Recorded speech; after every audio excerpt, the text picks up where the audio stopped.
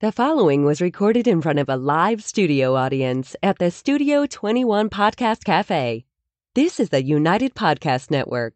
The following program is closed captioned for the thinking impaired. By tomorrow, I will rule the world! You think he's gone? He's not gone. That's the whole point. He's never gone! Is this some radical new therapy? You see? Well, I must have not been paying attention when you were just talking to me. Do you think that you could repeat the question? And I listened more attentively. There must have been something in all of that nothing that wasn't quite so easy to see. And I must have missed something when you were just talking to me. I must have not been paying attention when you were busy slamming the door. I guess the things that pass for affection ain't the same as they were before. There must have been something in all of that nothing that dropped me like a stone to the floor. I must have missed something when you were just slamming the door. Oh, I don't mind just a little. It's driving me out of my mind. Screw the show. Let's just listen to Melvin Taylor for the rest of the day.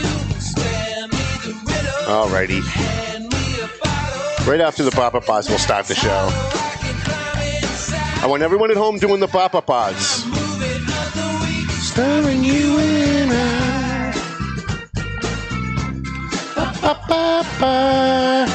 You in the yellow car. I didn't hear you singing. Alrighty, let's get this show on the road, shall we? Hi, my name's Tom Duggan here at the Paying Attention Podcast. Hiya, Top. Two Guys Smoke Shop at the Studio 21 Podcast Cafe. Ooh, shoo. Smoke so much I can't sing anymore. It's one of the drawbacks. Thank you for the coffee, by the way. I'm usually at my fourth cup at this point. This is my first one. Crazy night, crazy morning. Got a great show for you guys today. We've got a bunch of guests here today, so I'm going to forego my opening rant that I usually do. I do want to remind you we've got a presidential debate tonight, and if you are interested, pop onto my Facebook page. When the debate is over, I'm going to go live, and I'm going to bring my readers in and my followers in. If you're interested, to tell me what you thought of the debate, who you thought won, what you thought the best lines were. We'll do that for a little while. I'm still off the wagon, so I'll be drinking tonight. Oh. So we're going to do that live until I'm not really capable of doing it anymore, and then I'm just going to go offline.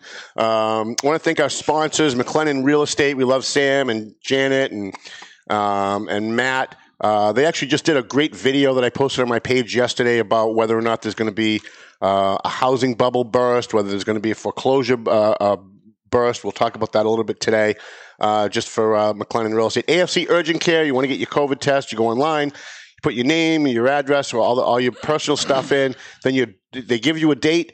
They give you a time, usually within 24 hours. You drive up, they give you your COVID test, they call you later on, and they let you know, I think within 24 hours, whether you've got it or you don't. EIS, Investigation and Gun Training. We love EIS, and we've sent them a couple of what I love about EIS is Joe Solomon only advertises on the show because it pisses people off that he's advertising on my show. He's buying Duggan. He's buying him. So ever since these people started saying that I'm being bought, I went to him and said, well, you might as well just be giving me money, right? And he's like, yeah, you're right. If they're going to accuse us, we might as well just be doing it. So EIS Investigations is only really advertising to piss people off, but they're actually getting business out of the show. So I really like that. Jeff DeFore, who was here, and I said it wrong. It's not DeFore, it's Dufour. Dufour. I apologize. Good enough. Who's running for state representative is sponsoring the show, as well as Lenny Mera, state representative, who's also here with us today. Borelli's Deli, where I'll be going to pick up the deli meats for tonight's little party. We have a little office party. We whenever there's a debate or something, we get the drivers, people that hang out at the office all the time. We do that, and we always get Borelli's Deli. We get like meat platters and stuff for people, and they always like that. Clear Path New England, they were here last week. They'll be here again next month to talk about how they're helping homeless veterans. They're helping veterans get service dogs.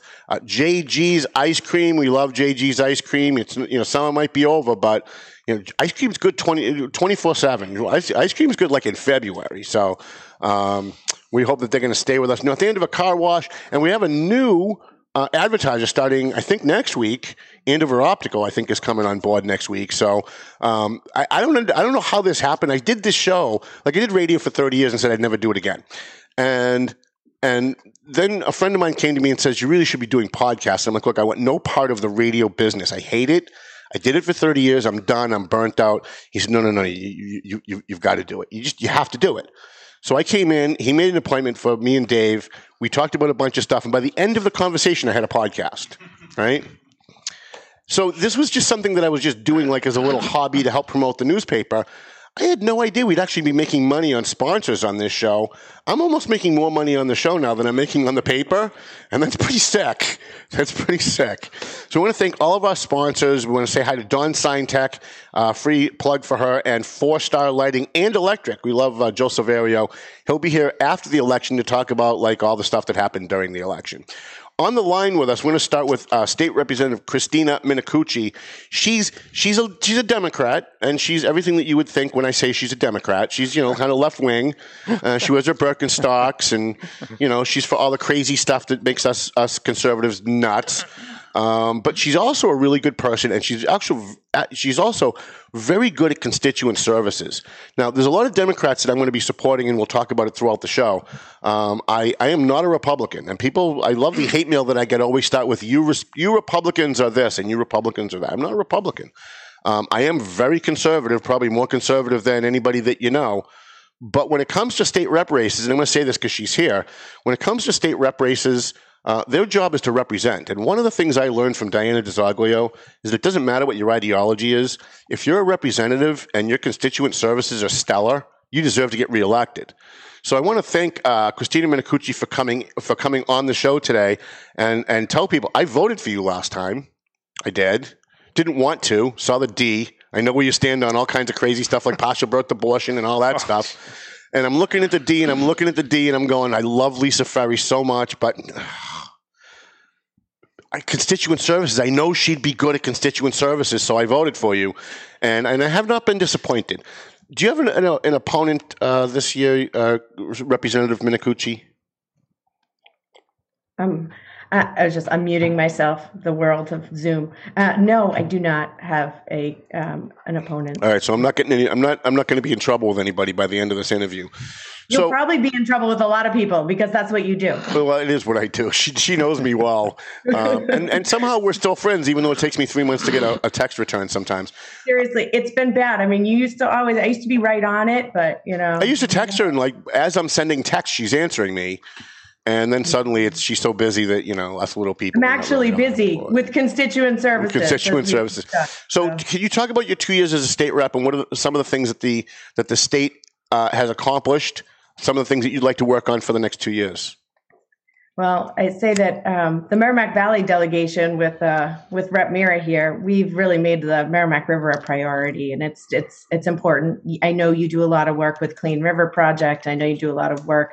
I know you care a lot about it also, but we've been trying to get additional funding to stop combined sewer overflows. So not very exciting talking about poop, but that's what we do. So that has really been one of our biggest focuses, and Rep. Linda Dean Campbell's really been leading the charge on that too in the House. And so as a delegation, I think we've made a lot of noise and made ourselves known. And so we did get some legislation passed through the House to stop that, to notify people when there's a combined sewer overflow. So with all this COVID stuff going on, and the country was shut down for a couple of months, and some people still not open in Massachusetts because of all the ridiculous regulations. What do you see the state budget looking like with all of that lack of revenue? Yeah, I think it's going to be a little rocky. So we've been having meetings over the past week or so talking about it. And, the governor came out with his revised budget, which was actually a lot rosier than I would have ever possibly thought. I think our local earmarks are basically going to disappear unless all of a sudden we get a big infusion of federal dollars. But I don't really see that happening. I think the way that, what's been tough for communities like ours is that our small businesses have gone above and beyond, jumped through every single hoop that was thrown at them by the Baker administration. And they did it all. And now we are still hung up with this problem of having Merrimack College in our community and keeping us in this red zone. And I have been on more phone conversations trying to figure out how we can prove that our businesses are prepared to have people come through the door and to keep people safe. So I think that's really a big challenge for us. We got to keep people working, and they can't work if we can't open businesses. So I guess one of the things that frustrates me, and I'm interested to hear what the two gentlemen think after you're done. One of the things that frustrates me is, we're all grown-ups. I'm kind of a libertarian in a lot of ways, although I'm not a libertarian because I've met libertarians. They're a little crazy. The extremes on both sides are very scary. But I'm kind of a libertarian in a lot of ways. I think we're all a bunch of grown-ups, right? And if restaurants want to open, they ought to be able to open. And if restaurants think they can handle it at 100% capacity, they ought to be able to make that choice. And I'm very frustrated that people who are in government think that the government knows better than they do, that the government should control them. And I'm wondering what your thoughts are on that, given that you're on the other side of the ideological spectrum than I am. Well, I actually think Charlie Baker's done a really good job, which most Republicans are kind of on the fence about that these days. But I think he's done a great job. At the end of the day, he's a fighter and he likes winning, right? He's an athlete. He just always wants to win. So when I look at the moves that he's made, he wants Massachusetts to be the first state that has eradicated COVID, that has gotten out of control, and that has people back to work. And I know that. And so I know the steps that he's taken have sometimes felt a little bit extreme, but he has been very quick to start, against what a lot of the progressives are saying. He's been very quick to start opening things back up much faster than those very, very progressive people that want to see everything closed down for a long time. He's been very quick to open things back up. And I'm with you a little bit. Like, I do want to make sure that we keep safe, and I want people to stay safe. And so I'm okay with having mask rules and things like that in public places. But I agree with you in that I think that our small businesses especially have really gone above and beyond. And I think that you're right. Like, I make choices about what places I want to go into. I walk in. If I feel safe there, I go there. If I feel like people are not following the rules or doesn't feel safe to me, I turn around and I walk back out. And that's ultimately my decision, right? So I'm just very concerned about there being so many restrictions that our small businesses go under. So what do you do? See, this is my big thing. If you're the exact opposite of my political ideology, you kind of feel the same way I do. What do you do about that? Because the people who are making these decisions are not elected officials. They're appointed by the governor in some way. We don't know who they are. And we don't know what their political ideology is, and the decisions that they're making are not best for the state. I mean, I've watched the decisions that they've made, and it's ridiculous. So what do you do? If you feel the same way I do, what do you do about that? Well, I'm not sure I feel exactly the same way you do, because I think they have made in the beginning, I think doing what the governor did was exactly what we needed to do. We had to just get it under control, stop community spread, make sure that we had capacity in the hospitals, and we had a good methodology of how we were going to manage people. So that was exactly what needed to be done. In fact, I thought he waited too long, because I have friends in China, in Italy, and Spain, and I was watching how things were unfolding, and I was like, we are way behind this. And so, I think that he did the right thing when he did it. I think he was really good at getting everything necessary to, get us in a good position. So I think that's good. But when it comes to where we are now, we've curbed community spread. We're showing really good forward movement in most communities. Those communities should have a lot more flexibility to figure out what's right for them.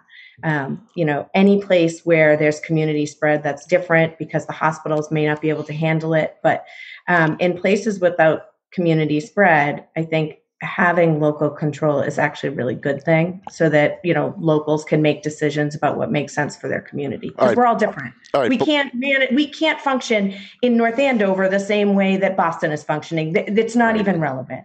And it's the same thing with the housing situation and the eviction moratorium, there are a lot of people pushing to continue that. That might work in places like Boston, but here in the Merrimack Valley, like I talk to my constituents need their rental income to survive. Right. So, you have a whole different constituency. Our community banks can't support this for a long time. And at the end of the day, they'll start laying off people. It's going to start hurting our businesses, and it's all tied together. So a lot of these policies can't really come from the state level. They have to come at the local level. I have so many questions and so little time. What is the state doing? I'm a small business, right? I have one employee. Everybody else is a contractor who works for me. We continued publishing through COVID, right? We published with no revenue in April. We published with no revenue in May. And we used up all of our set aside money, all of our slush fund money, our savings to keep going through COVID. And I've seen no help from the state. I've seen no help from the state for rent for my office. I've seen no help from the state as far as community development block grants to help small businesses that have like maybe less than 10 or less than 5 employees. I know Methuen is doing something. What is the state doing to help small businesses like me? Because I've used up all my savings. I've used up everything that we had. We took out some credit. I got a $6,000 PPP loan just to keep going. And thank God I got it when I did. It was like mid-June, and we were literally down to our last penny when it hit. But now we're back in the same position, right? Because a lot of businesses reopen and they can't afford to advertise right away, right? They reopen and they're going to spend their money on PPE and trying to get people into work and buying product again and everything else. What are you guys doing for small guys like me? Well, the governor actually did just announce a new program today with MGCC, and don't ask me right in this moment what that stands for because I'm blanking. But Larry from MGCC has been an amazing partner for us post Columbia Gas. When we have a small business recovery group, and Larry has worked with us on that project from the beginning. And so we've really been very lucky to have Secretary Keneally come out here too and talk about the particular challenges that we face here in the Merrimack Valley, but specifically Lawrence, Methuen, North Andover, Andover, Haverhill, and really have had a lot of input in what needs to happen. So I do think that those conversations and his previous relationship with our area really informed this new program that's coming out, which will have programming for businesses like 5 and under. But yeah, there's been a lot of tiny grants that have come out, but they're all competitive grants. And, there are so many people who are competing for that same pie. And most of that money is going to places like Lawrence because they're poor communities. But, I serve Lawrence, right? I service Lawrence. We write news about Lawrence. We distribute all over Lawrence. Same thing with Methuen, but we're headquartered in North Andover, so we don't qualify for a lot of that stuff. What do we Someone who's in my position, there's a brand new business opened up on Main Street downstairs from me 2 days ago. North Andover Merchants Association were out there doing ribbon cutting. They do great work. I was there. I'm sorry I missed you. I was there, yeah. It was an ungodly hour, like 11 a.m., and there's just no way. It was way before your wake up time. Absolutely. So what do you guys do? How does this program help us? And then we have to let you go. I think this new program will be able to help you, but North Andover did have a pretty robust program early on for rental assistance for businesses, but the need was pretty great. So, the only silver lining of Columbia Gas was that we had a pool of money to spend, and there's still some money left, and that is specifically just for economic development. It can't be handouts to businesses. That last pool of money could be checks straight out to businesses. And so I think that you'll see some more movement of money in North Andover for businesses that comes from our own pot of money. I know like in Haverhill, they're using some, I was on a call just before this and we're talking about using some of the money for a restaurant program, which we did in Lawrence for about 8 weeks. The program ran in Lawrence with some fundraising and some grants. So, just ways to support restaurants, but supporting other small businesses like yours is a little bit trickier because it's not as it's easy to say, okay, we're going to do gift cards to a restaurant, and you can do a gift card program, but how do you do a gift card program to you? I'm sure you could come up with something. Yeah, we could figure something out, and we just need the help. And when I applied for the rental assistance for my office, and there were 200 available grants, and I was number 241 when I applied, and I applied like an hour after it went live. Like I went literally like an hour after it went live. I finally got in, and they're like, "Oh, I'm sorry, you're number 244," and I didn't get it. So I had to actually pay my rent in March, in April, and in May. And again, we had to spend down our savings because there was no revenue coming in. How do you bill, the Clatter or the Irish Cottage or J&W Shoes when they're not even open? They can't even take advantage of the advertising. So it is. It's actually going to be a really big issue. And I was on the phone yesterday with some of the community banks.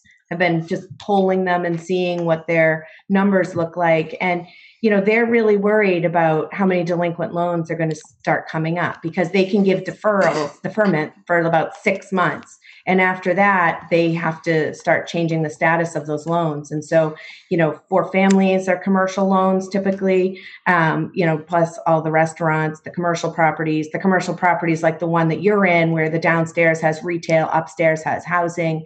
Properties like that are going, it could be problematic coming up in the next year. So when you talk about the budget, our current budget, we're probably going to be okay. And I'll put Rep Mira on the spot for what fiscal year 22 is going to look like, because that's going to be the real challenge. And it's kind of like, the sun's getting wacky. Just same for North Andover and for some of our municipalities that this year we're probably going to get by because of the stimulus money and different things that have come through. It's fiscal year 22 that's really going to pose some challenges. So. And Rep Mira is going to solve it all. During this show, absolutely. On this show today, he's going to solve all of the future budgetary issues as the result. Stay tuned. Listen, Lenny's my go-to guy to solve anything. Yes.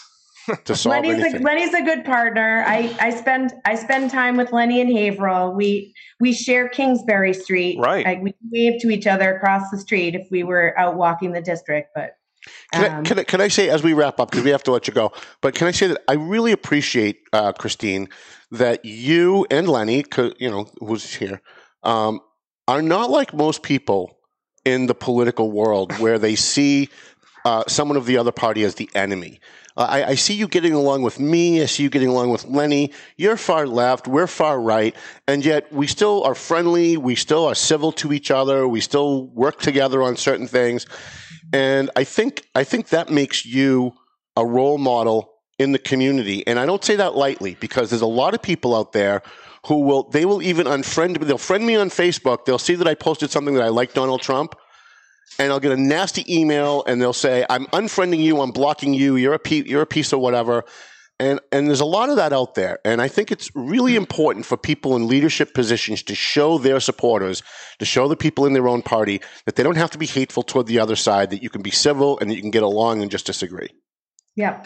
And I also, and the reason why you like me so much is because I always call you out on your crap, and you love people like that. I do. Listen, most of my friends are not conservative. Most of my friends are very liberal. And I think it's important for people to not live in that bubble. There's just so much.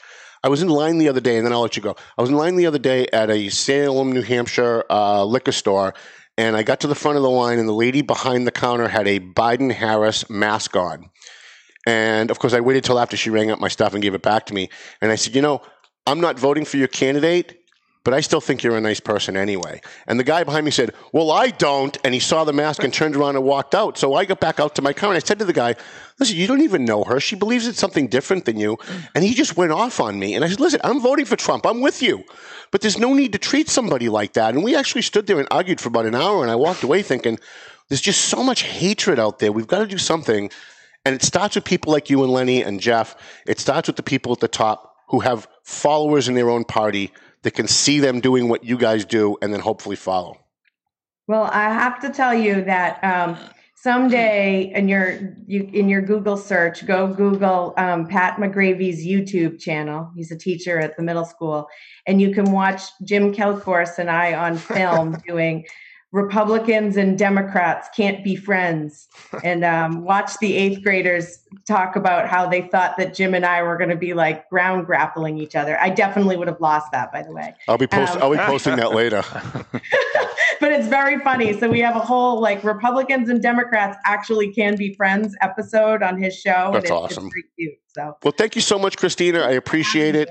I miss having 2-hour conversations with you when we're on both ends of the spectrum. Like, we have to. Why don't you come in after the election and we'll chat about what happened and where we go from here. That'll be fun. Then you'll see the other side of Christina. Right. Thank you, Representative Minicucci. I'm voting for you, even though you have nobody on the ballot running against you. And even though you don't like me, I mean, you love me, but I do love you. I don't agree with you on anything. No, really. Tom, you actually do agree with her on some things. I do. Yes, the first formal session we have in the House is on State Representative Lenny Mira, for those listening audio. Go ahead. Well, the first real formal session that we have is on House rules. And every session, Republicans and a tiny number of very brave Democrats will put forth new rules on openness and transparency, things like making committee testimony and committee votes public, put them on a website so that you and the media and the public can see what we're doing in our committees. And Representative Minicucci, as a freshman rep, voted with those very brave Democrats and Republicans for more openness and more transparency on things like making committee testimony public. Wow. And that's something that doesn't get any press at all. You'll talk about, the lack of openness and transparency in Beacon Hill. It's shamefully bad at Beacon Hill.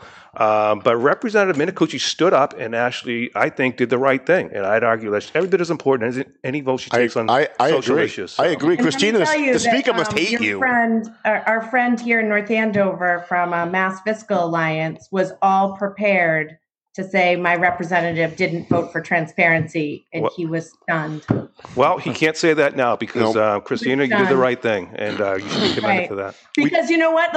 First of all, anybody who knows me knows that I'm brutally honest. I have a tiny filter, like a slightly bigger filter than Tom, but really don't have a big filter. So I'm always going to tell people the truth. I can't lie. So whatever you ask me, I'm going to tell you the truth, right? So why not just vote for it and make it public in the first place? Absolutely. Right? I'm going to do hide. State Representative. I'm going to hide now because I'm going to go disappear and try to. But thank you, Tom, for having me. I really appreciate it. Thank you, State Representative. We appreciate everything that you do in the community. And best of luck, Jeff and Lenny. You too, Christina. Take care. Thanks. Thank you very much, Christina Minicucci. Sitting with me is State Representative Lenny Mira and Jeff Dufour, who's a candidate for State Representative. Jeff, you're running against Tram Nguyen. I've actually had a couple of conversations with Tram. She's further to the left than Christina Minicucci. Yes. I mean, she's really there. I mean, she is as far left as you can go without being a communist. And we had a long conversation about homelessness, things that we kind of agree on. Like even someone as far right as me and as far left as her can agree on certain things, right? And my first question to her was, if you Democrats care so much about the homeless, I'm a homeless advocate, I go out and I do stuff. Why is it that we have so many homeless people in Massachusetts and the Democrats are doing nothing about it? So I think my first question to you, you're running against Tram Nguyen. Her answer was very kind of convoluted, right? Well, we have programs, we do this, we increased funding for that, but none of that actually helps the actual person on the street. If you get elected, you're running, and you're a Republican, so people wouldn't expect it of you. What do you think about the way we're treating the homeless and the addicts on the street? Because they're committing crimes, they're causing all kinds of problems, they're addicted, they break into cars, they break into homes to get things to sell for their drugs, they have no place to live, they have no food, and yet we're run by almost all Democrats. And Democrats are the ones who say they care about the poor. If you get elected, you're going to do anything for the home. What do you think your thoughts on all this? Can I be more convoluted? Sure. I could try. So, no, we certainly have a problem with that. I mean, when you get to homeless, I mean, some of the stuff that I've already put out there and published, it said, we got to start taking care of our own first. And when I talk about the immigration issue, that's usually where I'm starting. Mm-hmm. The ones that usually come to mind with me was just homeless veterans. People who fought for this country or served for this country should be top of the list on just about everything for treatment, et cetera. And then other than that, just, citizens, taxpayers, people who have paid their way, in a way we owe them something back. Specifically how to do that, not my area of expertise. Mm-hmm. But that's the point. Right. We need to get people whose area of expertise that is to make those decisions. Sure. Quite often, politicians are not the best people to decide how to solve the problem. We should be getting the experts in to do that. Because I see all these programs, and whenever I talk to a Democrat, especially someone who's elected, and I ask them, we're out there every day, and these programs do nothing for people who are homeless. All these programs do is give jobs to people who are connected to politicians. who work in an office and shuffle paper all day, and maybe 0.1% of what gets allocated actually makes it down to the bottom level to some nonprofit that's run by somebody who's connected to a Democrat politician. And what they service is very little to the act. Like if you go out and you actually talk to the people who need the service, the people on the streets, and ask them like what programs that they've applied for, what programs, they've all applied for everything, and they all get nothing, like almost nothing, right? So programs don't work. We know that. Throwing money at the problem doesn't work. But what does seem to work is, I don't know, buying them food and giving it to them. Increasing the housing stock for low income, for no income people. We used to have these, well, we called them flop houses in the 70s. We called them rooming houses in the 80s, whatever they're called. They were all closed down because they were mean, right? You had all these poor people in one place, and it didn't look good, and it didn't look good for the community. The community didn't like them. But once we got rid of those, all these people went out on the streets. Once we closed Danvers, all these people went out on the streets. And you've got a lot of organizations, though, that they're, like I said, they're better at that. You've got a lot of religious organizations. You've got other organizations. That's their area of expertise, is taking care of people, actually creating homes, creating places with beds, bringing them in off the streets. Because I agree with you that, you know, the homeless is an issue. Like I said, I'm not my area to actually solve that problem. Well, but I knew the problem is there, and I know it's one that needs to be addressed. Right. I'm bringing it up because you might win, right? And if you do, we want somebody, especially a Republican, in there who's going to be a homeless advocate, helping homeless people and being a homeless advocate. I'm sorry, I didn't mean to. No, keep going. I'm sorry. And so we just want to put it on your radar screen in case you win. That, you know, there are people out there doing angels work, like Michael Gorman, and, you know, they go out every Wednesday night and they feed the homeless. They just set up tables. They ask for donations online. Harrow's Pies last night donated 60 pies. And I don't mean little pies. I mean the big ones. Yeah. And they pulled up with a truck, and the homeless were thrilled. But they do it with no government money. Not one elected official from Lawrence. It's completely run by Democrats. Not one elected official from Lawrence has ever come to help. And I just want people in the legislature to be mindful of this stuff and be thinking about it come budget time. But I want to go back to what you were saying. In addition to government budget, encouraging the kind of what I'll call the private sector, but there really isn't. You know, the private sector to take care of that as well is beneficial. Like I said, a lot of these other organizations are very good at this. They find a way to raise money without saying you have to raise taxes to raise money. They'll actually go out and create programs to generate enough revenue to support their organization. Right. So, how tough has it been campaigning with COVID? I mean, tough. You know, usually you go door to door, you talk to people, right? And with most voters are elderly, right? So they're petrified to open the door. Oh yeah, right. That 6-foot rule in some homes is 60 feet. Right. If you walk into the driveway without a mask on, you get yelled at. Yeah. So yeah. So it's been tough. Lenny, how about you? You moved from Newbury to Georgetown. Yeah. So now you've got a new neighborhood, right? People don't really know you that well. So are you knocking your own neighborhood now? Because yeah, you know, typically when you run for state rep, that's how you win. You knock on the most doors. You knock on more doors than your opponent, but we can't do that this time. But we do still do our lit drops, where we just hang a piece of literature on doorknobs. But you can't knock, Tom, because, you know, I think in my district, it's a pretty conservative libertarian district. You know, Newbury, West Newbury, Georgetown, Groveland, Boxford. But even there's a lot of elderly people that don't want some stranger knocking on their door. So you leave literature, hope for the best. But you know what? This year has been amazingly positive. And a lot of people, because the weather's been good, are outside. They're doing their yard work. They got the kids out in the yard maybe. And so you encounter a lot of people still. And it has been remarkably positive this time. Way more so than 2018. Really? 2018, for some reason, people, you know, they would ask what party you are, and as soon as you said Republican, boy, just get off my property. But this year has been better. You would think with Trump at the top of the ticket in Massachusetts that you'd be, because my prediction has been from the beginning that you're in trouble because Trump's at the top of the ticket, and there's a lot of those deranged Trump haters are going to go straight down. They don't care if Christ comes back from the dead and runs as a Republican and gets Adolf Hitler. Hitler's getting the vote because of Donald Trump at the top of the ticket. So I'm worried about you. I'm worried about, because you are a great state rep, and thank you. You are, and I hear, believe me, I get complaints a lot about state reps, about police chiefs, about mayors. People call my office with every complaint in the world because I'm a newspaper, and I almost never get any complaints about you. Well, you know what? Like I said, these are conservative towns, and Trump actually carried Bradford, which is in my district, and he carried Groveland. And my other towns were close, like 49, 51%. Yeah, but you got Newburyport and No, I don't. Oh, you don't have Jim Newburyport. Jim Kelquist has Newburyport, and that's a killer one for him. And he's got an opponent. Yes, he so does. He could be done. Well, he's fighting for his life, like he always has to, because he's got Amesbury, Salisbury, Newburyport, but Newburyport's almost half the district. Right. And they vote very far left. And so, he always has well-funded opponents. We always do. Like my opponent she outspent me 4-1 in 2018 because they have these groups that just raise, like Act Blue, that just raise tens of thousands of dollars for their candidates. So, but I'm safer because, like I said, Georgetown, Groveland, these are pretty conservative towns by Massachusetts standards, and moderate Republicans win them every time. Not just Charlie Baker, but Mitt Romney, Scott Brown, Richard Chisholm, they would always win these towns. Even like that opponent to Ed Markey, Brian Herr, he won my district as well. Really? Yep. Yeah, because like I said, they vote for moderate Republicans. So now, loud ones. Jeff Deal didn't win my district. Jay McMahon did not win my district. So it's hard to run like as that kind of Republican. But if you're a moderate one and you're sensible, the people in my district are amazingly open-minded about it. And Wow. Yeah. Now you've got a very different district, right? Because your district was represented by Jim Lyons, literally the most conservative person on the face of the earth, next to me, right?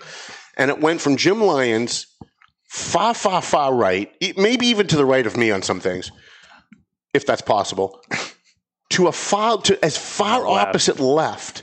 Andover has taken a far left turn. His district has taken a far left turn. How do you negate that? How do you? I think I was listening to Lenny talk. Similar. I'm getting a great response walking around, but I think my biggest fear, especially with the Trump impact, is that if Trump voters, and I hear this all the time, they're saying, "Well, this is Massachusetts," and they kind of have the attitude of, "We're not even going to vote." That's the worst thing that could happen because you can't just vote based on that top ticket. There's a lot of down ticket people in there that are really good that are counting on these guys showing up. Right. And I'm one of those. As far as what the district looks like, it's pockets. There are some precincts in some towns that you're right, I'm not even going to spend a minute in because there's no way I can walk through them. But there are other precincts in other towns that I have a really good shot at. The one I'm in, actually, the two precincts I have in Tewksbury, they're very conservative. I should be able to, hopefully I'll win those. And then the rest is just a numbers game all the way through. Similar to what you're saying, when you're walking around, though, and I will say I'm doing the same thing. I started doing litter drops in July. There's an advantage of that, and exactly what Lenny says. You're trying to hit as many homes as possible. If you actually knock on every door, you don't get many homes in. Right. So just talking to the people who are already outside, playing in the yard, doing stuff, is enough of a conversation. But I had a conversation with a gentleman early on. I introduced myself as a Republican. He said, "Well, we must be the only two." And I said, "Okay, I've got a little cheat sheet here." I said, "I'm going to go to 100 homes in the next 4 hours, and every one of them votes conservative. My goal is to make sure they all vote. If they all show up, I think we've got a pretty good chance." So yes, that district is shifting. But to your point, it's hard to go all the way from far right to far left. I know it's still in the middle. So I think it's a 50-50 split, and we just got to see who comes out. So you're not worried? Are you worried though with the Trump hatred out there that the D's are just going to go straight down? I'll tell you, I walk up to doors that have a Biden sign on the front lawn because if they have the entire deep slate of signs on the front lawn, then I don't. Right. But there are people that have just decided they're not going to vote for Trump, they're going to vote for Biden. But it doesn't mean that in their minds they've already said, "I'm going to go straight D down the ticket." So I give that one a shot. Okay. I think there's some people that are just saying, and some of it's personality. Trump's got a personality that, let's just say, offends some people. And if you're offended by that, so you're not going to vote, it doesn't mean you're not going to look at all the down tickets and say, well, this person is too far right for me, or in this case, this person's too far left for me. So I'm still counting on the fact that some people are thinking their way through each race and not just doing straight D all the way through. What is your platform? What are you running on? What's your top issue? My top issues is fiscal responsibility. I think, especially with COVID this coming year, what is it, $6 billion in the hole? You're going to need a lot of tough decisions to be made. I've been in business for 36 years, had to balance a budget every year, had to choose what gets what makes it through the next year, but what gets cut. So I'm bringing that to the table. Second one really is public safety. We've gone through a lot. I'm a back the blue guy.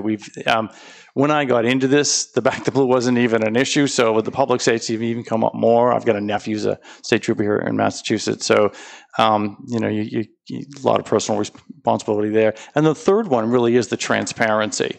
I had put that on the list at the beginning just because, as Lenny was saying, and I hadn't met Lenny at that time. Lenny and I met, I think, 4th of July. He's it was. He was one of the first guys to kind of pull me aside and said, "This is what you got to do." Yeah. And I'd love to be able to work with him and learn a lot more over the coming years. But the transparency is a big deal because you should, I know whatever decision I make, I got to own it, and you don't own it when you do it behind the closed doors and you can walk out and say, hey, I don't know how it happened that it was just decided. No, you did something. Right. That's your job. People are going to like you or they're not. I used to tell the teams that I led that said, it's better to be respected than liked. And at the end of the day, you got to own your decisions. People will respect you. Some of them won't like you, but that's just the job. Lenny, what platform issues are you running on? What are the issues that the people in your district care about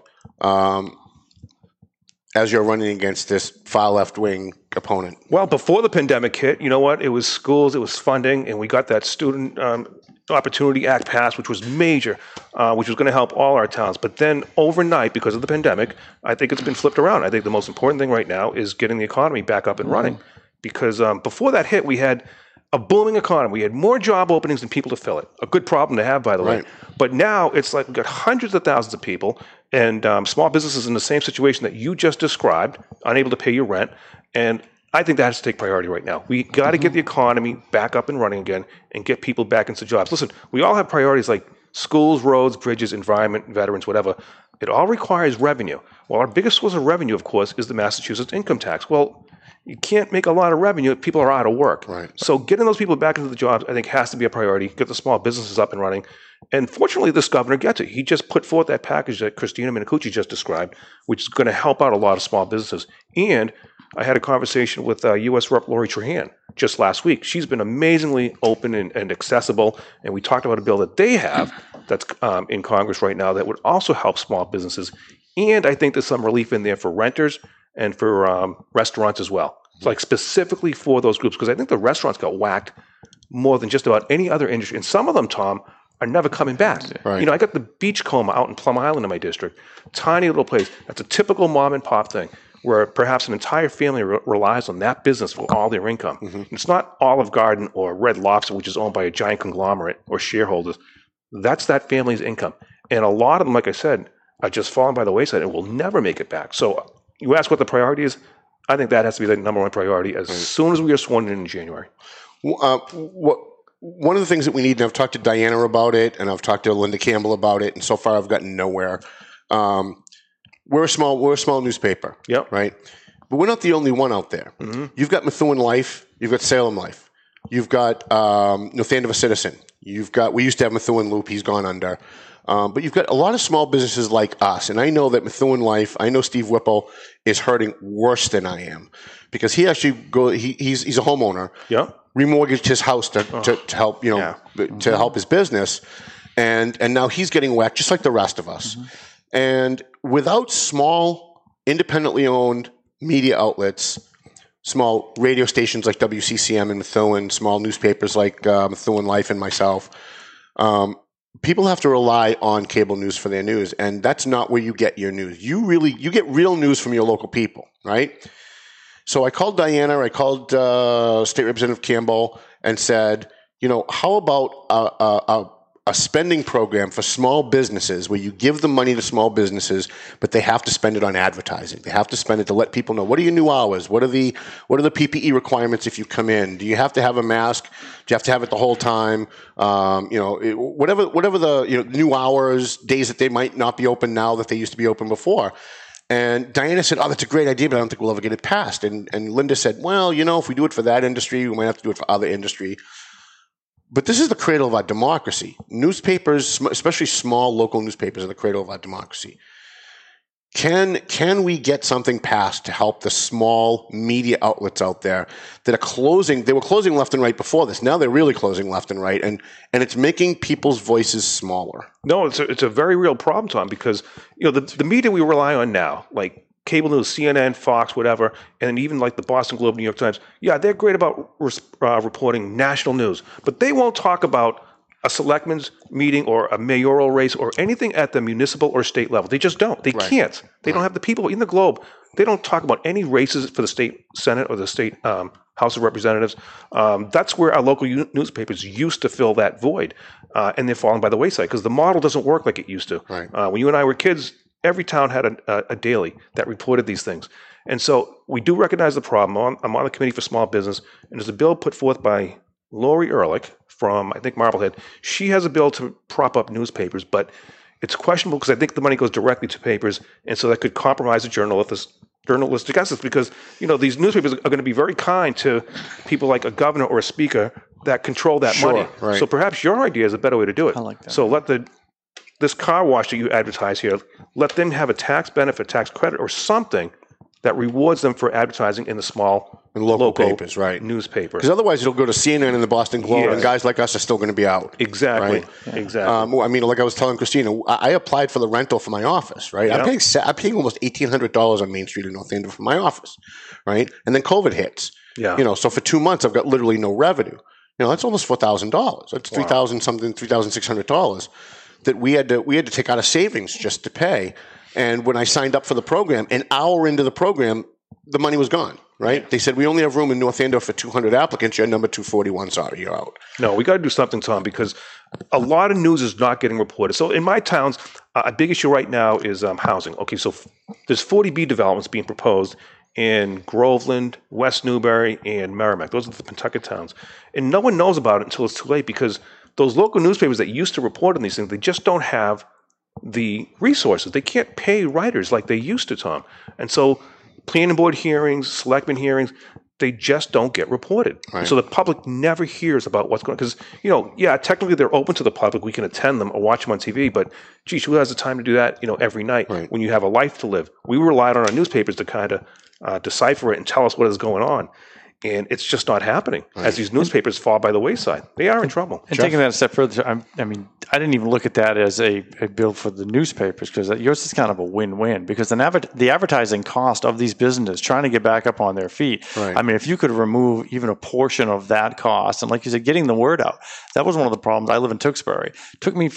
There was no way to find who had opened. Right. And that's what you want to drive around. You have to literally, I was driving up and down 38 to say which signs had an open sign in it because there's no way to find out who's open. But that's the type of thing you need to do because when they were opening, getting people back in the door, you had to tell people you were open. Right. And there was no effective way to do that. Right.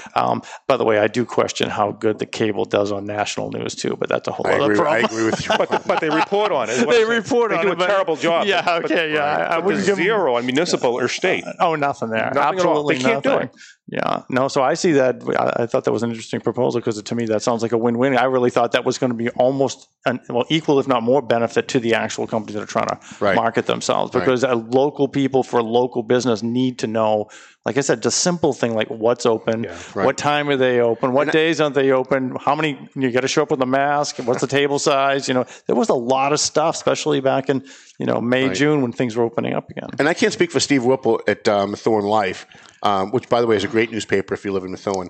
And I can't speak for him, but I'm pretty sure he and myself and some of the other small newspaper owners, small media owners would give a discount if someone said, "Hey, I'm using the state funding that they gave us. They gave us $350 a month to spend on advertising. We give them a $500 ad for $300. We're a small business, and we're a small business that survives promoting other small businesses. So we're happy to do that. I know, I can't speak for Steve, but knowing him the way I do, I'm sure he'd be willing to do that. And I'm sure a lot of small businesses like ours would be willing to do that. I thought Christina made some great points when she was talking about the fact that the small businesses already have jumped through every hoop that's been put in front of them in order to get reopened. But that's what small business people do. Small business people, you basically give them a list of here's the rules, the regulation, and the problem you're trying to solve, and they will find a way to do it. Sure. Whereas I also agreed with her when she said, we're going to have, government may not be the best people to tell a small business how to open. Small business people are pretty ingenious when it gets to that. Lenny, where do you see us financially a year from now? The short answer is nobody knows, Tom. We're still sitting on our hunches waiting for something to come down from the feds. That's why we haven't had any hearings at all on the budget. I don't think we'll have until maybe late November, because we're still waiting for the feds to come down with a final stimulus plan and a final spending plan, and of which there is more than one of. Some are stimulus plans that are supposed to help small businesses, but some are intended to help state governments, help pay for educational costs, and we don't know what that's going to be. Even when we talk to our congressmen like Seth Moulton or Lori Trahan, even they're unclear on what that's going to be or even if it's going to happen. And so, should schools be open?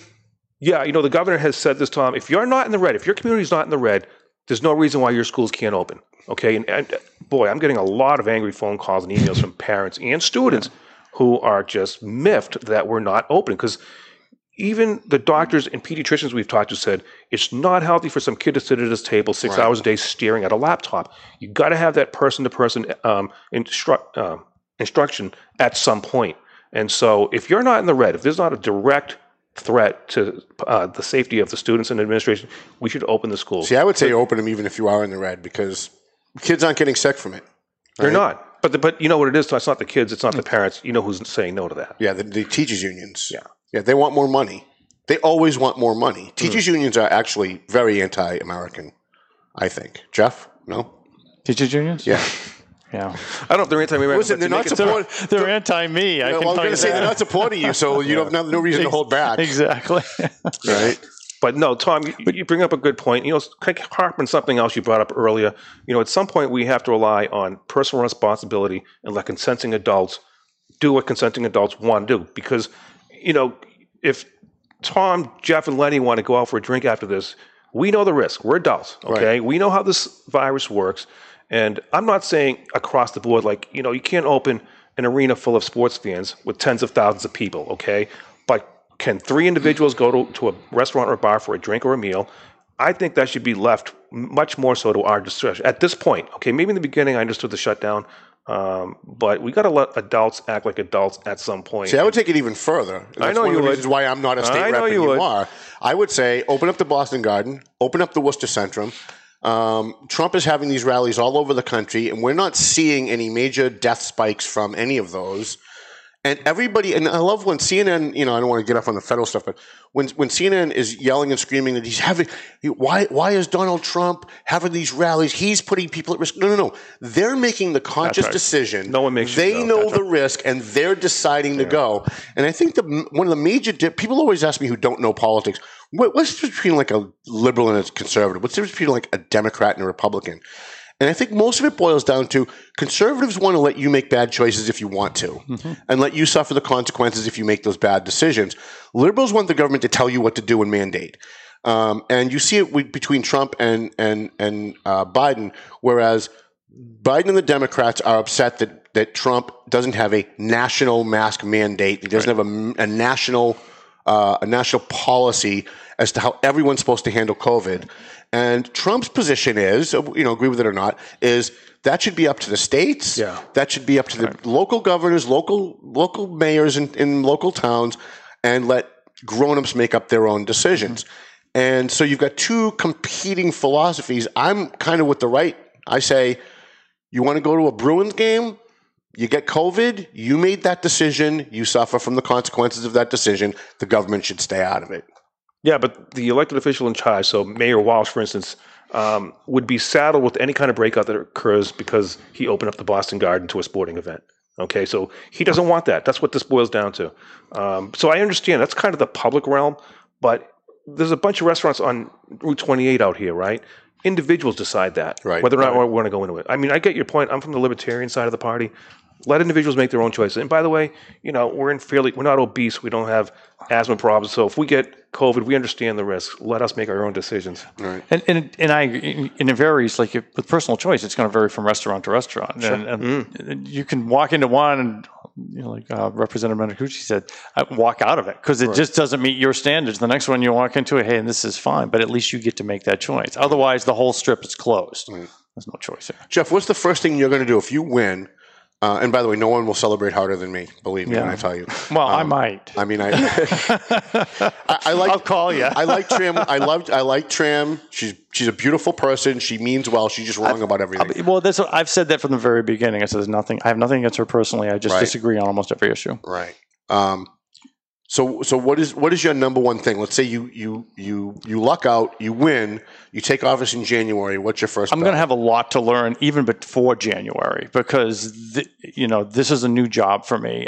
Lenny walks in, he can speak the language already. There's a whole new language. Everything needs to be learned. So I'll have a lot to learn, and I will start that long before January. But then the first thing in January, I'm agreeing with Lenny. I want to get involved in the economy. I think that's where I've got the most to offer, and I think that's the biggest issue we're going to have now. What do you do for work? So I am right now information systems project manager. So I do technology, but I've worked throughout the years in various different companies, and I've worked in a few. How has your industry been hit by COVID? The tech industry. Right now, I'm not in a tech industry. I'm in a healthcare industry, and we're doing okay through it, as it turns out. But I've previously worked in financials, defense. Worked in a few actuarial departments. So when it comes to managing the numbers and stuff, that's kind of where I am. I just do the computer side of that. What do you see the biggest issue that we'll be facing in Massachusetts over the next year? Getting businesses open, getting people back to work, getting the tax revenue back up to where it is. The challenge is you want to increase your tax revenue, but we can't afford to raise taxes on anybody, right? Those poor few people that are still working, you can't double their tax burden just because a lot of people have out of work. So it's going to be a heck of a balancing act. It really is. I think there's going to be a lot of challenges there. I think the biggest thing is. We're going to have to really look at the expenses side. Because of that, you got to get your revenue to cover your expenses. And I think some of those expenses are going to, I don't know, I think there's going to be some tough decisions to make. I've made the statement previously, this is not the year to owe anybody any favors on Beacon Hill because I don't think there's going to be any money to give away anything. Just things are you're going to have to take a really close look at it. Lenny, we have a bunch of colleges in Massachusetts, and most of them pay no taxes. Right? Harvard, right? Is there a way we can raise money? They have billions with a B, maybe trillions. And I'm not overstating that. They have millions, if not trillions of dollars in the bank. And I'm wondering, when Lawrence General wanted something from the city of Lawrence said, well, you pay no taxes. We're happy to do this favor that you want us to do, but you have to pay TIFs. You have to pay, and it's called in lieu of taxes. Payments in lieu of taxes. Correct. Is there some way we can get Harvard to pony up a couple of $1 million and some of these other colleges with all the? I mean, it wouldn't even dent what they have in the bank. And we're looking to raise revenue to try and save the Commonwealth, and they've benefited. They've benefited from all of the infrastructure, everything, the infrastructure, the set-asides, the lack of paying taxes. Seems like there's a big pool of money there that we could be tapping into. Big pool, Tom. Their endowment is about the size of the Massachusetts budget. Well, that's what I'm saying. Like 40 billion, 40-something billion. I think their endowment is 40-something billion. If they're going to be indoctrinating our kids and preaching communism in these colleges, they ought to at least be kicking it. Well, you know what? Payment in lieu of taxes, I think, is a good start, and they should be doing it because if you don't ask, they'll never give. Listen, don't forget, these colleges applied for some of the benefits that were granted during the pandemic. I think Harvard applied for some payment, benefits that were given to small businesses, the ones that guys like you were relying on. And like I said, they're sitting on an endowment about the size of the entire Massachusetts budget. Right. And so what's like an extra $2 or $3 million to them? It's a rounding error. Think about that. Right. If their endowment is over $40 billion, that's I love that. It's a rounding error. I love that. It's not even. It's like 1/10 of 1%. Right. So it's the least that could be expected. And by the way, they're in cities that get a lot of benefits from the state budget. So under Chapter 70, that's the money the state gives the cities and towns for schools. Well, Boston, Cambridge, Somerville, they get a lot of money through Chapter 70. So why don't those colleges and universities pony up a lot of that so that these other towns can get some of that Chapter 70 money? And by the way, it all comes out of our taxes. And now, as a result, when we want to fund schools in my district, for these small towns, the homeowner has to pay for it. And so we have real estate taxes now that are averaging over $8,000 a year. And wow. I have Boxford in my district. I share that with Jeff. The average tax bill in Boxford is over $10,000 a year. Wow. Over $10,000. That's not unusual for a 5-figure real estate tax bill. And so you go to these other towns like Lawrence, and it's probably 1/3 that amount. Right. So it's patently unfair. And by the way, Lawrence, 90% of their funding comes from the state, and they have to pay for 10% of their schools. In Boxford, it's the other way around. The state gives 10% of their funding, and the homeowners have to fund the other 90%. Right. And part of that is because we have very little commercial real estate in these small towns. But still, if you have a big city with a university that has these properties, because when a university buys a property, it comes off the tax rolls. They don't not only not pay income taxes, they don't pay real estate taxes. So what does the city have to do? Well, they have to raise taxes on the rest of their residents to make up for every property purchased by BC, BU, Harvard, or whatever the case may be. Mm-hmm. So it's the least that they could do, at least funding perhaps some of their I'm going to count on you to be the champion for that. The problem is these laws go back a long time. They're nonprofits like a church or any school. Mm-hmm. So therefore they benefit from this tax status of being a nonprofit.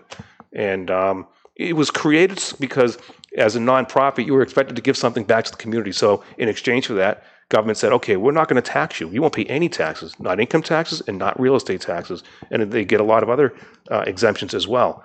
But this is clearly not the case anymore. These are not some poor little schoolhouse created by nuns for poor children. Harvard is a huge institution now.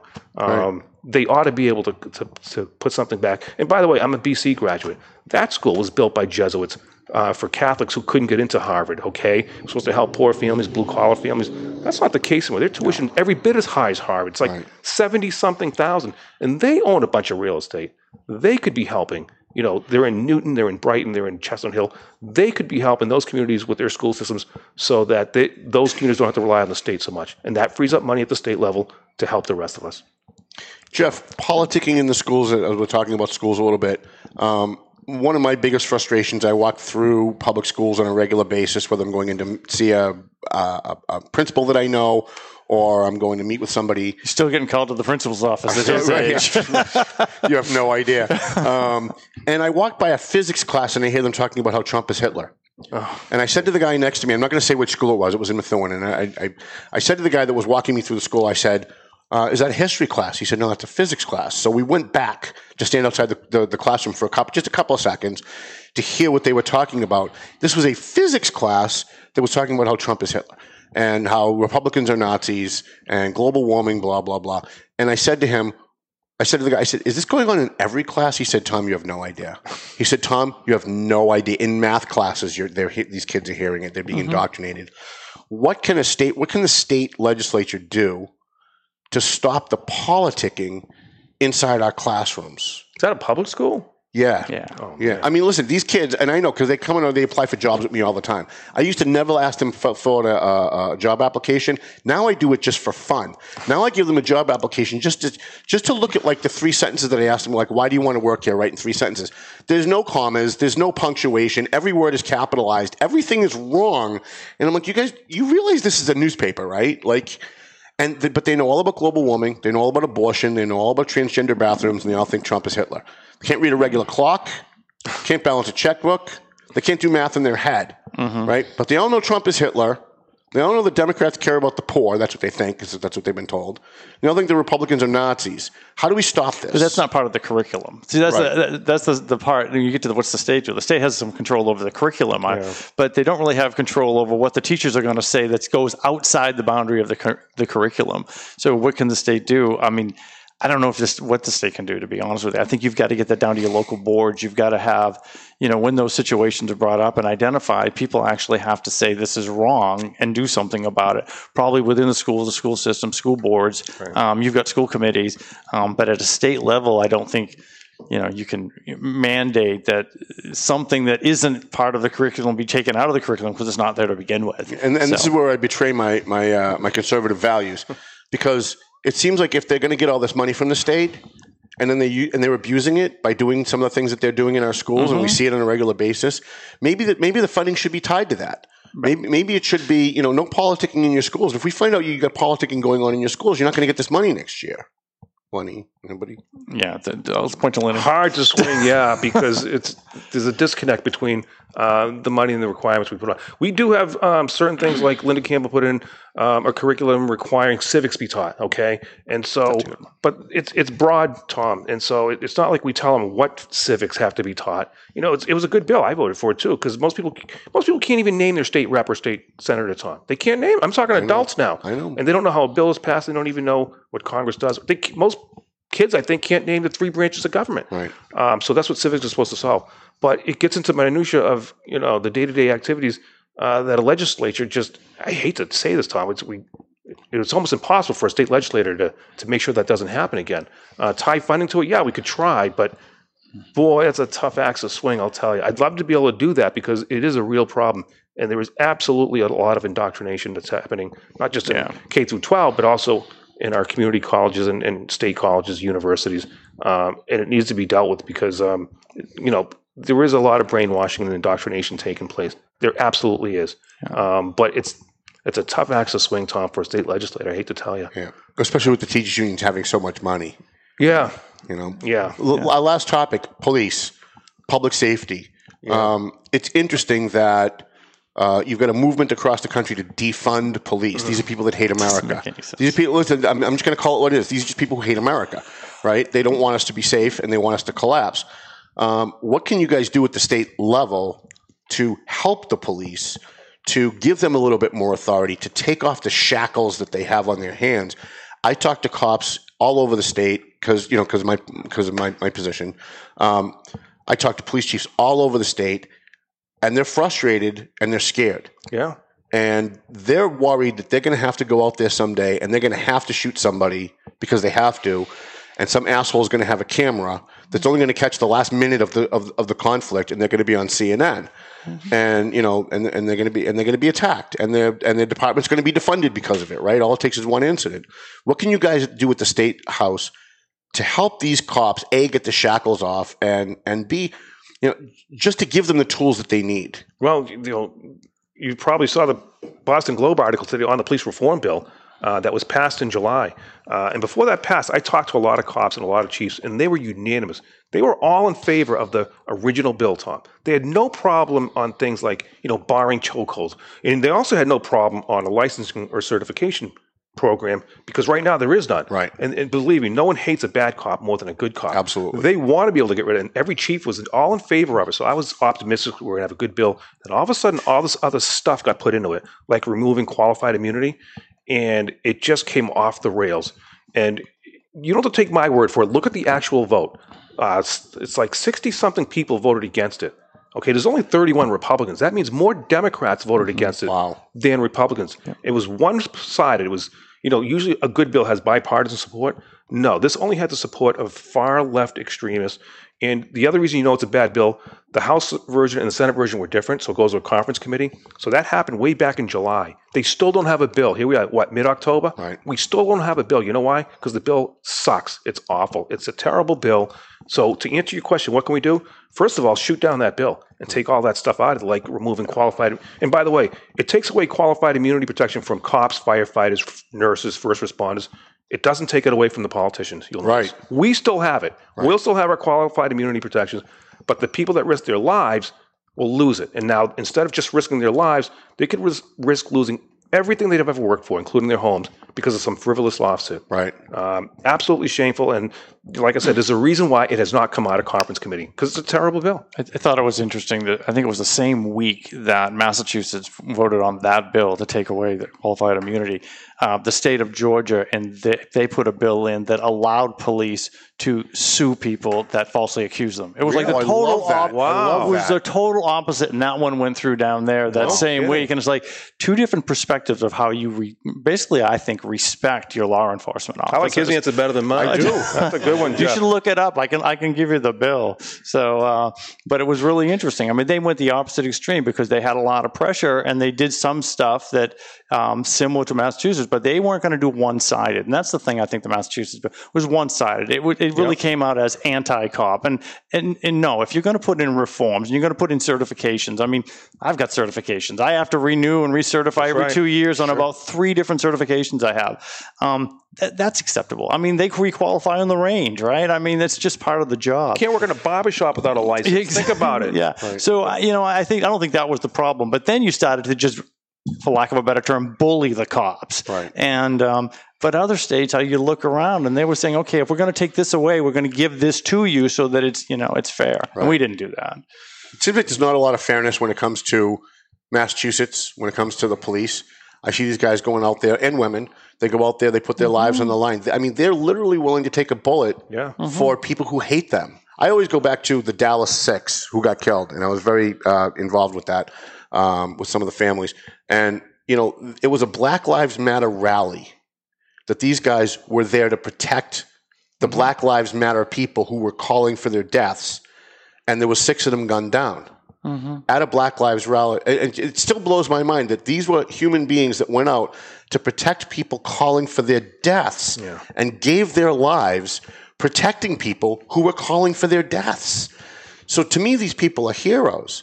And I want more for them. If they're going to be going into people's homes with their domestics, if they're going to be going pulling babies out of burning cars, usually when there's a fire, and I know from following police calls in Lawrence, when there's a fire, the cops are usually the first ones in the door because they actually get there before the fire trucks do. And then I see the way they're vilified by the media, and they're being people are trying to defund them, which makes me less safe. The defunding is illogical too for what you're trying to do, because being in business, you identify problems. The first thing you have to do is when you identify problems, especially if you need additional training, additional certifications, you have to increase funding to support that. Exactly. They made no sense. I couldn't figure the logic of saying, okay, we're going to take away money because we think you need more training. And it was like, that just didn't work for me at all. I've been in business. It never works that way. You're going to be hiring people that take care of that. You're going to be taking them off the job for a while. You got to pay for that. I mean, I'm not opposed to some, reform, and that sounds like nobody is. But you got to have the logic that says that type of stuff actually costs money. It doesn't cost negative money to do it. But to your point, I think some of it was also people who wanted them to be defunded. It wasn't that they just wanted to take the money away. There were some groups who wanted the money. And if you looked around in some unions you've already spoken about numerous times on here, it was like, we want to get them out of the schools, but not the money that was there. I think that we wanted to transfer it. So, well, if you need an example, just look at New York. I think de Blasio defunded the crime unit in New York City. How's that working out for them? Not too good. I heard you can't even get a moving van because people are moving out of there in droves. You can't even get a moving company to show up to help you move out of that city now. It's ridiculous. It's going to go back to what it was. It's like they didn't learn from history. You're old enough to remember a New York City that ran out of money back in the 70s, and what a crime-ridden, filthy place it was back then. They almost had to declare bankruptcy. So they crawled out of that hole a long time ago. And it's like some people like de Blasio never learned that. They just didn't learn the lesson. No, you can't defund the police. They actually need more money. I think that's a problem of people who are ideological and not practical, holding elected office. I mean, if you're in there, and even like I have friends that are libertarians, right? And if they had their way, there'd be no USDA. Nobody would inspect your meat, right? Now that sounds great because what their position is, well, look, if you go to Jim's meat shop and Bob's meat shop and you get sick at Jim's meat shop, then you end up going to Bob's meat shop. I still think we should be stopping people from getting sick, right? So I forgot where I was going. Tell that to the guy with food poisoning, right? One of the things when I first announced to my friends and family that I was running, I said, I had 3 bullet points, and the first one was you should be able to keep the money you earn. Right. Well, you really can't. You got to pay some taxes because I do want somebody to take out the trash and the firemen to show up and the police. So you don't get to do that. To your point, there is a practicality to all that type of decisions. That's what I was going for. Yeah. So, all right. Final thoughts? How are we doing on time, Ben? We good? We're good. All right. Final thoughts? Jeff DeFore, you're running for state representative. Yeah. You're running in the people 18th Essex. Nobody ever remembers that. They don't even know who the state rep is. Which is part of Tewksbury, Andover, North Andover, and Boxford. Tewksbury, Andover, North Andover, and Boxford. Didn't you have Drake in that at one point? I do not. It might have been at one point. It is not there now. Okay. So could have helped Jim Drake it. Well, it is. Well, actually, it's like where I live, and right across the river is Drake it, and we're kind of the more conservative area. You can just swim across the river. We're all friends, so we're good. Might come out glowing though. It is. Yeah. It is. Well, the I don't know. Merrimack. I'm hearing he's taking good care of it. Oh yeah, it'll be all cleaned up. Yeah. But Any final thoughts? You're a state, How long have you been state rep now? Is it 8 years? 12 yeah, years? I'm in my 4th term, so it'll be 8 years soon. All right. But one thing that never gets mentioned in these races is balance. On Beacon Hill, we're probably one of the most one-party states in America. Democrats have 80% of our state reps. They have 90% of our state senators. And they have every statewide office except for governor, and they have the entire delegation to Washington. Well, you say except for governor, but that's not I know really you were going to true. say it. I knew you were going to say that. And I love him, and I'll support him. I like Charlie Baker, but let's face it, he's not a Republican. He's not. In any other state. Right. In Massachusetts. On any other on any other planet, he's not a Republican. I'm sorry, I didn't mean to. No, but that's okay. But in our branch of government, we're terribly lopsided, and that hurts the Commonwealth. It really does. Christina Minicucci brought up that thing on CSO notifications on the river. The little story behind that is that, Jim Kelquist and I are Republicans. We're at the end of the river. Okay. He's got Amesbury, Salisbury, Newburyport, and I've got Newbury, Groveland. So everything dumped upriver ends up in our district. And so we meet with the governor on a regular basis. Charlie Baker talks with the GOP caucus every month. He has us on a first name basis. And so we were able to get... Well, there's only like 3 of you, so that should be easy. But that's great because now we were able to get in his ear and tell him how vital this was to happen. Because usually things like this are like, yeah, it's important, but we'll get to it. So we told him how vitally important this was to do now. And at the same time, state reps like Christina Minicucci and Andy Vargas and Linda Campbell, they have a good relationship with the speaker. So those are the 2 most powerful men in the Commonwealth of Massachusetts. And when it came time to the budget, we were able to get those 2 powerful guys on board to know that we needed to get this funding and you need to get it now. And that helps our communities to have this bipartisan representation. I can't stress that enough. And as you pointed out, we get along famously well. We developed reputations of working across the aisle. We've developed relationships over the course of many years. And so I can call Linda Campbell or Andy Vargas any day or night, and they can call me any day or night to say, hey, by the way, Haverhill needs this, or Groveland needs that, or whatever the case is, and we can get things done because of that bipartisan representation. So, that's something to keep in mind for voters as they go to the polls. Starting now, I guess. Well, it started what, a month ago? Yeah, it seems like it. Yeah, seems like it. But that's something that never gets brought up by the media in Massachusetts. They'll harp on Republicans in other states and talk about all the awful things they do, like gerrymandering or rigging election. But they never talk about how that happens here, where it was invented. Right. By the way, Republicans here have a bill to create a independent commission for creating the new districts. We just did a census, Tom. We're going to be doing redistricting any month now, right? And we have a bill to do that on a nonpartisan basis. We can't even get that bill out of committee. No. And Democrats in the media will complain about this in other states, but they won't talk about it happening right under their own nose right here in Massachusetts. Well, as we then see, it'll be in Drake, by the way. right. There you go. And then you'll have Drake. But as you see on CNN, they have the Democrats seem to have situational ethics. Mm-hmm. They care about gerrymandering when it hurts them. Exactly. When it helps them, they're all on board with it, right? Yeah. And that's the same thing with targeted taxes, tax relief, everything else. If it helps their party, they love it. If it doesn't help their party, it's awful. It's the end of the world. Well, look at the biggest story right now. They're all, in a frenzy over Mitch McConnell allowing this Supreme Court justice to be chosen at the last minute. And they said, well, he said we're not going to do this during a presidential election. Now he's changing the rules. Well, you know what? Massachusetts did that twice. When Mitt Romney was governor, Tom, he had to fill a vacancy for U.S. Senate. And the rule said a governor can appoint a replacement because we were losing John Kerry. Okay, so they flipped the rules and said, no, we're not going to let a Republican governor appoint a replacement. Fast forward a few years, Deval Patrick is the governor. Ted Kennedy dies in office. Guess what the legislature did? We're going to change the rules back and let the governor pick a replacement. Right. So which is it? You can't get pissed off at McConnell doing this and then ignore it when your own state legislature does the same thing. Right. It's ridiculous. And what's really funny as a side note is because I watch CNN all day in my office because it keeps my blood pressure up and I can get stuff done, right? And they're wringing their hands. It's just so awful. But they're all liars. And they come on every day. Trump is a Nazi. Trump is a liar. Everything he says is wrong. Everything he says is bad. Republicans are evil. Republicans are Nazis.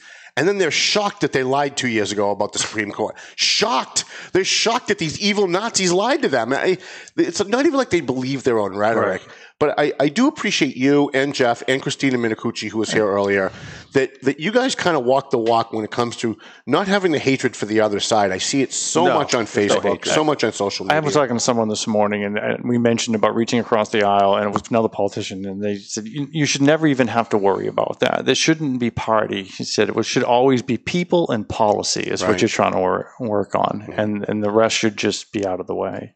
I thought that was a good way to go. Election day is November 3rd. It is Tuesday. At least. Am I right about that? Did I get that wrong? No, you got it right. But you're right. What did I hear today? Over 20% people that are going to vote already voted. Right. Yeah. Almost 30%. Almost 30. Yeah. So if you're a Democrat, you should vote by mail. Right? You should put it in a drop box, vote early, because we know that nothing could ever happen to your ballot, and your ballot is totally 100% safe. If you're not a Democrat, please don't do that. Because we know that there's a lot of shenanigans going on with the early voting and with the mail-in voting.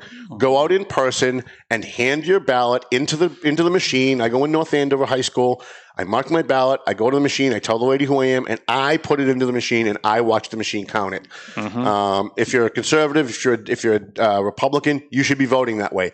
If you're a Democrat and you're voting Democrat, vote by mail, vote absentee. At the last possible moment. Yeah, vote by email if you want to vote by email. However you want to vote, you vote that way. But whatever you do, please vote. If you're stupid and you don't know anything about politics, and you're one of those people who doesn't even know who your state rep is, please don't vote. Please, I mean, and nobody ever says this, and I get a lot of hate mail after I say it. I say it every election.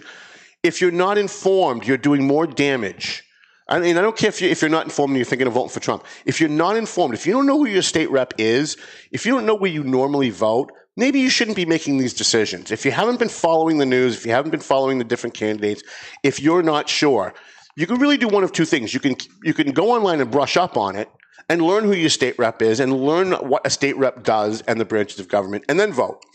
Or stay the hell home.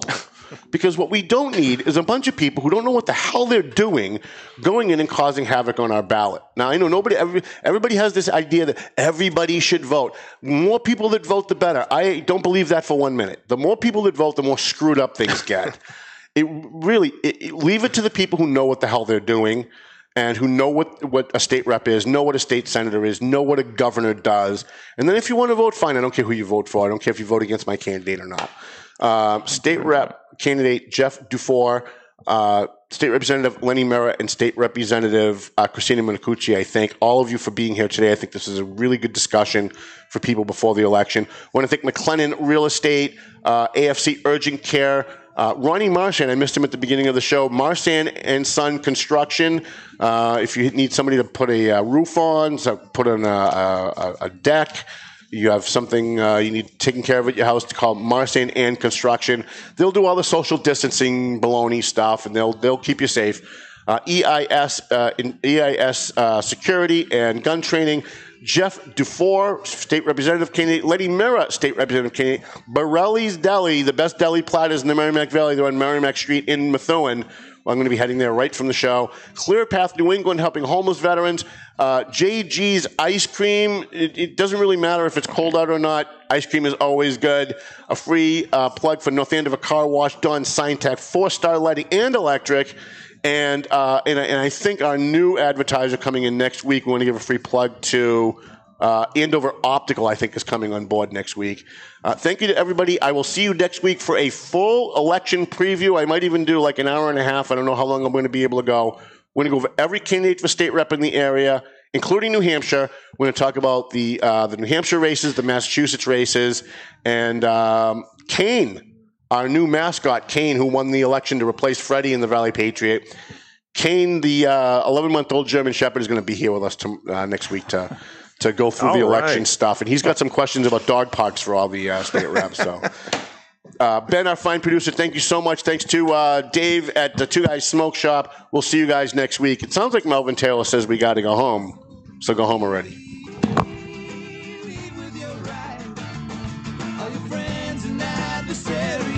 They're getting pretty tight. You better leave when you're right. Either way, you're out of money, and the barmaid's turning on the last call light, telling you to go home, telling you to go home. telling you to go home, telling you to go home. The views and opinions expressed by the hosts, guests, or callers of this program do not necessarily reflect the opinions of the Studio 21 Podcast Cafe, the United Podcast Network, its partners, or affiliates.